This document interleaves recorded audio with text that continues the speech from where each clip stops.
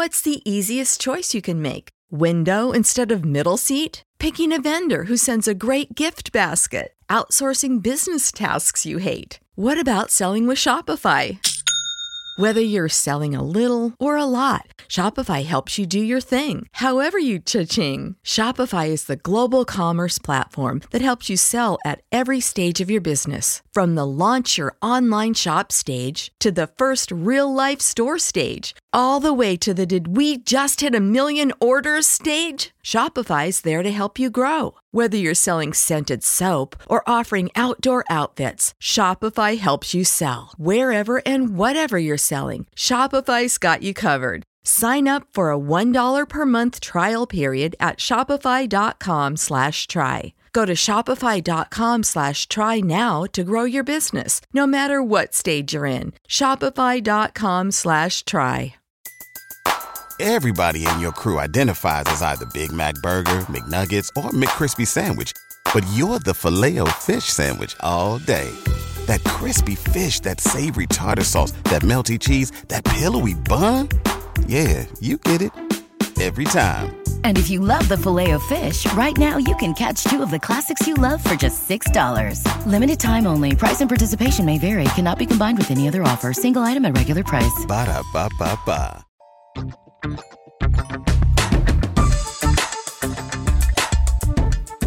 Welcome to the Sif Spoil for Bad Times at the El Royale. Yeah. We're going to talk about all the nitty-gritty details that we want to, so if you haven't seen it, please go away. We do not want you here. You are not welcome. Bad Times at the Royal.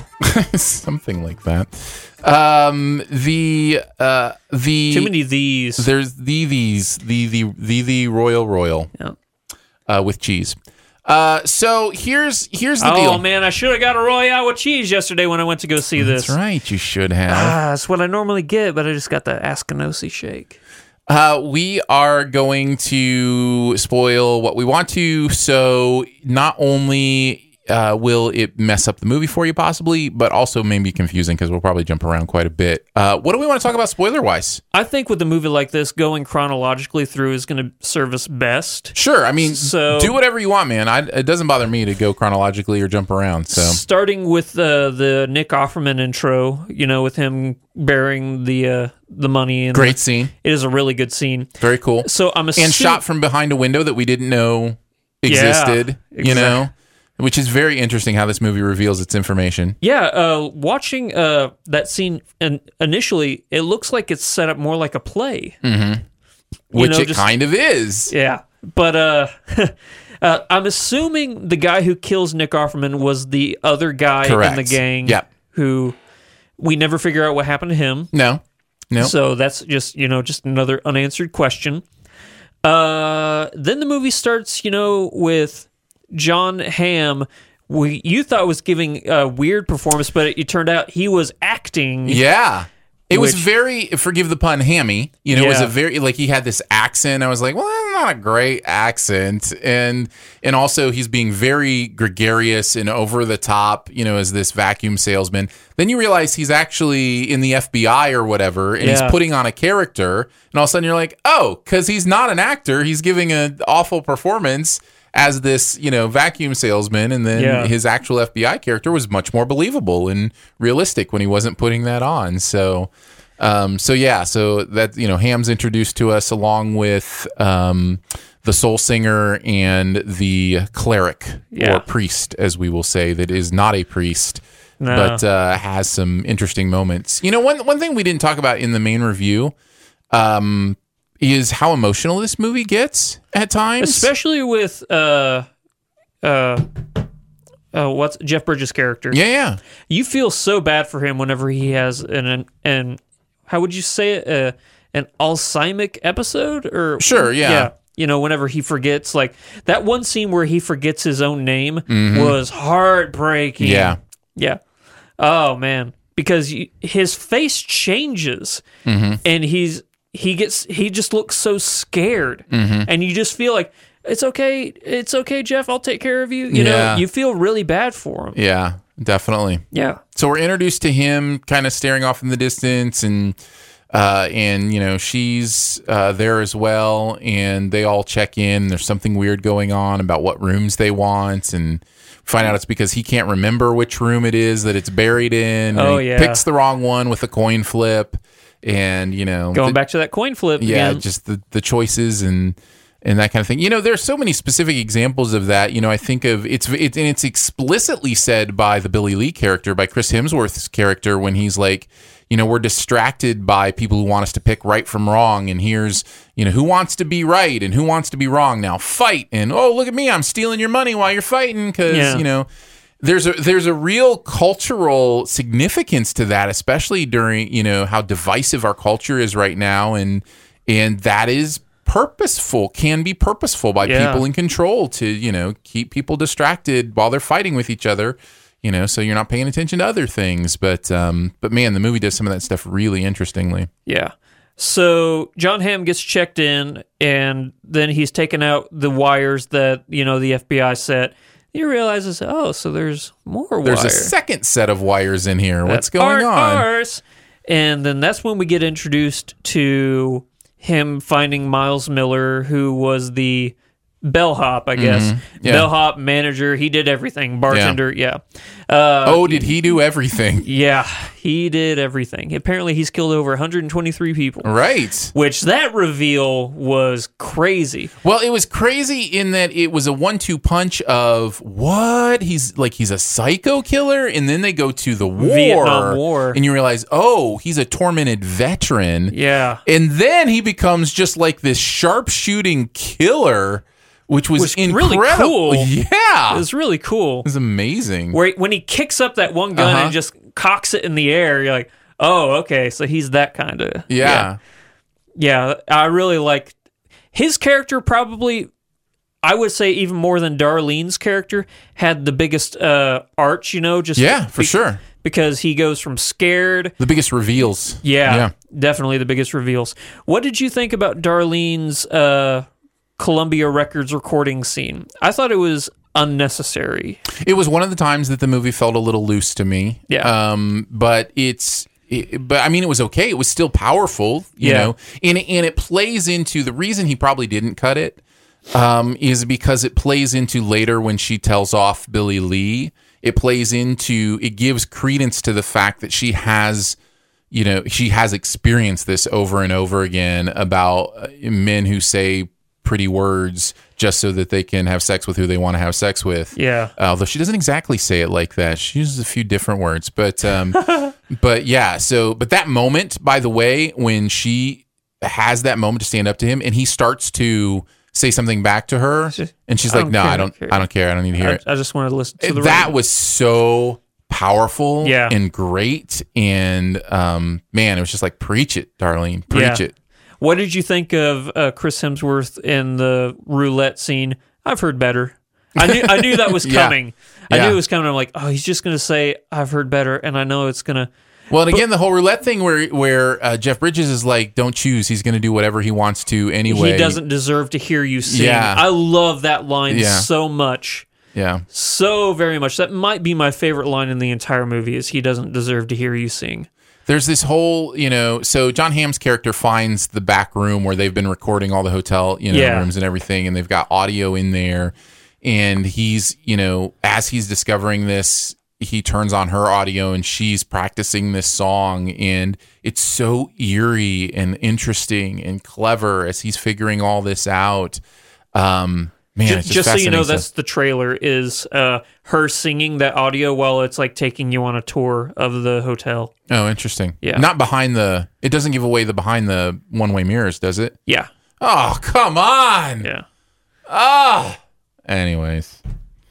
There's always something. Yeah, always something. Always something. Trailers are exactly what you're afraid they are, Aaron. Thanks. I'll just let you know that right now. Thank you. I appreciate that. So they are who I thought they were. While those three, Ham, Cynthia, and Jeff are getting checked in, all of a sudden Dakota Johnson pulls in. Like a bat out of hell. Yeah, exactly. And whenever Sean says, "Please be my effing guest," to her to check in, and then she almost gets that one sweet. I love that exchange so much. Even though, John's putting on a show, I think that he genuinely was not outside of work, because he said that he had to get all of the wiretaps. So I guess there were wiretaps in all the rooms? No. There were several in that one room. Okay. That was he needed that room because that was the room that they tapped to see what was going on. Okay. They didn't know about all the other the other stuff, obviously, and so the idea was the FBI was almost there. They were going to figure it out. And I think the idea behind the film is that was Kennedy probably, or there's something like that. I thought it was Martin Luther King. Something like that. We never figure out who it is, and we're not. I think it's we're supposed to speculate. Who it is. And I think part of the purpose is that it could be several different people, even as specific as it is, and how this story happens over and over again, and basically this place is set up as a blackmail factory, exactly. To catch famous people doing bad things to blackmail them. So yeah, that was to find all that out in that way. I thought was absolutely fascinating. But John Hamm staked his claim with his accoutrement. Now, looking back, I really like that character of his a lot. I do too. Yeah, I do too. And he dies, man, right away. He dies hard and correctly and authentically. The idea that he was told stay out of it and he couldn't, which is the right. Here's the play of the right and wrong. He has a choice to make, right? What's the right choice? What's the wrong choice? He thought he was making the right choice. You can sympathize with him that would be the right choice to save this girl he thought was kidnapped. Yeah, because it was the wrong choice. The scene right before that is him talking to his daughter. So, he probably has that mindset of, that's somebody's daughter. I got to save her. But it was the wrong choice because he didn't know all the information. He didn't know she was kidnapping her own sister to keep her away from Charles Manson in the body of Chris Hemsworth. Yeah. So I think Charles Manson would have got a lot more followers if he looked like Chris Hemsworth. That's quite possible. Yeah. Man, some of that cult stuff was creepy and weird, and cult stuff in general is creepy, man. Yeah. And what's creepiest about it is that it's real. Is that people do that and people will believe it and go along with it, and it's just the power of perception and communication and manipulation. It's predatory, and it's wow. So that makes it play even creepier. But so she shoots John Hammond in the process, reveals the window, and shoots the poor Miles, shoots Miles in the face. He gets some buckshot. What's that? What'd she say? She's like, I didn't see you before this, but I think you just need to get used to the new normal. What was that line? I don't know, but it was great. It was like, I'm not going to lie, I can't remember what you looked like before this, but you're going to have to come to terms with your new look or something like that. Yeah, the new normal but it was or something. Great. Yeah. It was great. And delivered very well. Yeah. Oh, and him you feel so sad for because he's so desperate to repent. Yes. What did you feel about him repenting to Jeff at the very end of this movie? I thought it was powerful. Okay. I thought it was really powerful. If you're asking what I think in a theological sense. No, more along the lines of like, do you think, well, I guess in a theological sense, kind of like, we know Jeff Bridges isn't, a priest, but in that moment, is it okay for him, to, take upon, Theologically, though, that's where the Catholic Church splits from the Protestant Church, is you don't have to go through a priest to confess. So, the Catholic Church, it's this idea that the priests are the go-between between humans and God, right? Yeah. So that's why you have to go to confession. You can't confess your sins directly to God. You've got to confess them through a priest, and the priest does the work, right?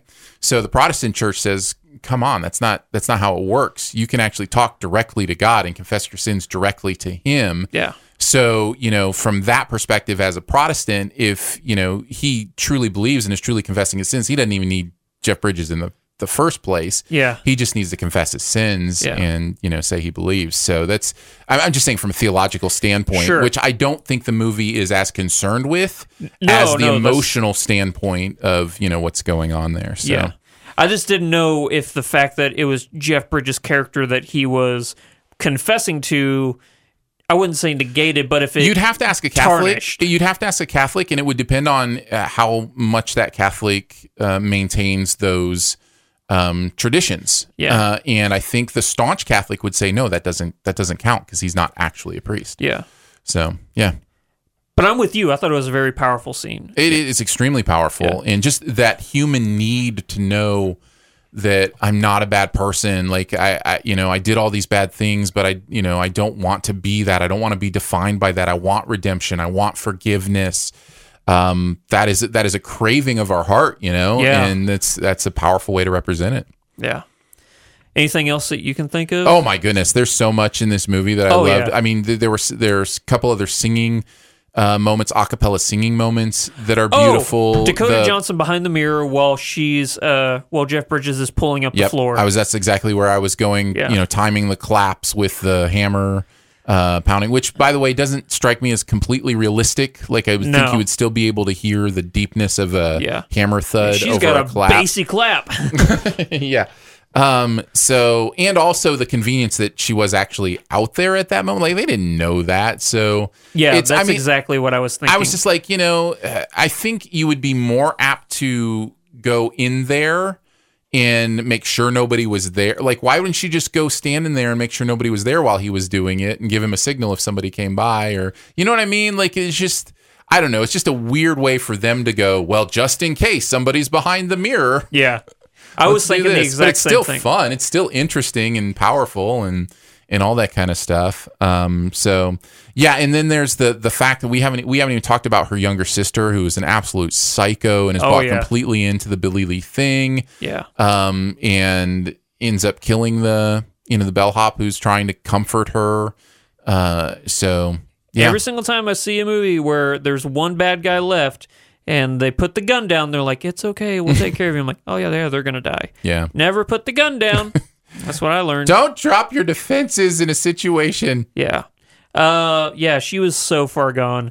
And then whenever Dakota Johnson dies, it's just the lack of care and emotion in her face. Yeah. Like, yeah, you're too far gone. Did you like the way the movie insinuated or told us that she had killed that couple? Like, through so there was the news flash at the beginning saying that the couple had been killed, and then there were the flashes where she was like holding the knife, and then it would flash to her now holding a knife, and those like matched up. What I'm trying to remember is if there was any importance to the people that were killed other than the fact that they were murdered. Yeah, they were just it was just a random murder. She was just like, she just wanted to kill people. Okay. I didn't know if it was something like Billy Lee had said, like, these people over here are bad, they're the problem, and then that's why she killed them. No, I don't think so. I think she just went on a killing spree. Okay. Because she, had bought so fully into his idea of not being right and wrong and that kind of stuff. What was the other thing I wanted to mention about her and their story? Oh, there was this moment where her sister has the bellhop tied up and is like, you don't know my name. Like, and she just tells, I don't know your name. And it's like, and then her sister's over swinging on the chandelier or something and is like, her name's such and such and I'm such and such. Yeah. And like, you can almost, it's one of those things where, is she doing it on purpose because she knows now she has to kill him if she does that? And I think yes, right? We're supposed to think that's not accidental, that she's playing like it's just playful. That's not negligence. Right. It's supposed to come off as, it's innocent and negligent, but but it's nihilistic. Exactly. There's this element of anarchy to it that fits that character, where it's like, I'm gonna change that on you, and you're gonna know our names. Exactly. Yeah. There are a lot of. Here's another moment we didn't talk about. The moment where the priest is going to drug her so he can get into her room. Smack! And boom! She hits him over the head. I jumped at that. I did too! Yeah. It was such a great... It is the best version of a jump scare because it's story-based, right? And it's turning the tables on you in a way that you weren't expecting, because you're feeling for the priest at that moment, like, what is he doing? Like, why does he feel like he has to go there? And you're feeling those emotions, and then wham, out of nowhere, you realize she was onto him. Yeah. And I thought it was beautiful how she stepped out of her shoes, and you just see her shoes there by the jukebox, because that's the only way she could sneak up on him. It was a beautiful shot of just the shoes in front of the jukebox. Yeah. Yeah, that was really cool. Yeah. Man, this movie's good. It really is. It's really well done. Yeah. I'm surprised. I guess it's getting some bad reviews. I'm really, really surprised. No, this is a I don't know if it's a top movie of the year, but it's gonna make like a B+ at least. Yeah. Yeah, it'll be up there in the B+ A- range for me. Probably A-. Yeah. Yeah, good stuff. Anything else? No. I think there's a lot more that would come to us, scenes and that kind of stuff. Do you think this is a movie where upon second, third viewings, more stuff is, revealed that makes sense, or do you think that this is something? It's just a. Well, do you have something specific you're thinking of that doesn't make sense? Well, the fact that there are so many unanswered story arcs that are left in this movie. Do you mean like the FBI? FBI, along with what happened to the other bank robber guy, just stuff like that. There's unanswered questions sprinkled out throughout this movie. I'm wondering if any of those are just negligence on my part of just overlooking. No, I don't think so. I don't think so. I think that the movie is very dedicated to giving you the information it thinks is important and leaving out the information it doesn't. And I just think there's some missing pieces. I think the rewarding part of watching this over and over again will be to see how intricately that story is told and how intricately those themes continue to play about making choices and who's asking you to make choices, and are they your own choice? Or are they somebody else's choice? And, is there times where it's better not to make a choice? Like, all that stuff is so fascinating to me. And just the fact that metaphorically that's at this hotel where you have to choose which side you stay on, the metaphor is so beautiful. So, yeah, I think that's enough. There's plenty more we could talk about, but we could go on for hours talking about that roulette scene, but it's powerful. Yep, absolutely. Well, there you go. Bad times at the El Royale were good times for Sif Pop crew. Yeah, but good way to end it. I really do wish that hotel exists. That was cool. Like, the Border Hotel. The idea of a border hotel seems really cool to me. I know it's just silly, drawing lines on the in the sand, but no, I would have a lot of fun with that. Right? Have you ever been to Four Corners? I've been to. No, I don't think I have, actually. I remember going to Four Corners as a kid when we did our West Coast trip. We did a drive coast to the our drive trip to the West Coast. Mm-hmm. We stopped at Four Corners Monument, and it's just got that exact point where the four states meet at one place. It was like Utah, Colorado, New Mexico, Arizona. And you can stand in all of them at the same time, basically. And there's just something really interesting and fascinating and stupidly human about thinking that's cool. You know what I mean? Like, there's nothing arbitrary lines. It's completely arbitrary. But as a human, you're like, I am so cool right now. Yeah. I'm in 4 states, man. Yeah. It's dumb, but it's great. No, I eat that stuff up. Yeah. That is my bread and butter right there. So there you go. Thank you for checking out the spoiler cast. We don't know what we're checking out next week, so we don't know what we'll be spoiling next week or even if it will be worth spoiling, but feel free to hit up my Twitter. Maybe Halloween, maybe to vote. Else. Yeah, we'll put some stuff on a poll and we'll let you guys decide. Follow me at Aaron Dicer on Twitter to do that. So till then, we'll see you next week. Bye. As humans, we're naturally driven by the search for better. But when it comes to hiring, the best way to search for a candidate isn't to search at all. Don't search, match with Indeed. When I was looking to hire someone, it was so slow and overwhelming. I wish I had used Indeed. If you need to hire, you need Indeed. Indeed is your matching and hiring platform with over 350 million global monthly visitors, according to Indeed data, and a matching engine that helps you find quality candidates fast. Ditch the busy work. Use Indeed for scheduling, screening, and messaging so you can connect with candidates faster. And Indeed doesn't just help you hire faster. 93% of employers agree Indeed delivers the highest quality matches compared to other job sites, according to a recent Indeed survey. And listeners of this show will get a $75 sponsored job credit to get your jobs more visibility at Indeed.com/podcast. That's Indeed.com/podcast. Terms and conditions apply. Everybody in your crew identifies as either Big Mac Burger, McNuggets, or McCrispy Sandwich. But you're the Filet-O-Fish Sandwich all day. That crispy fish, that savory tartar sauce, that melty cheese, that pillowy bun. Yeah, you get it.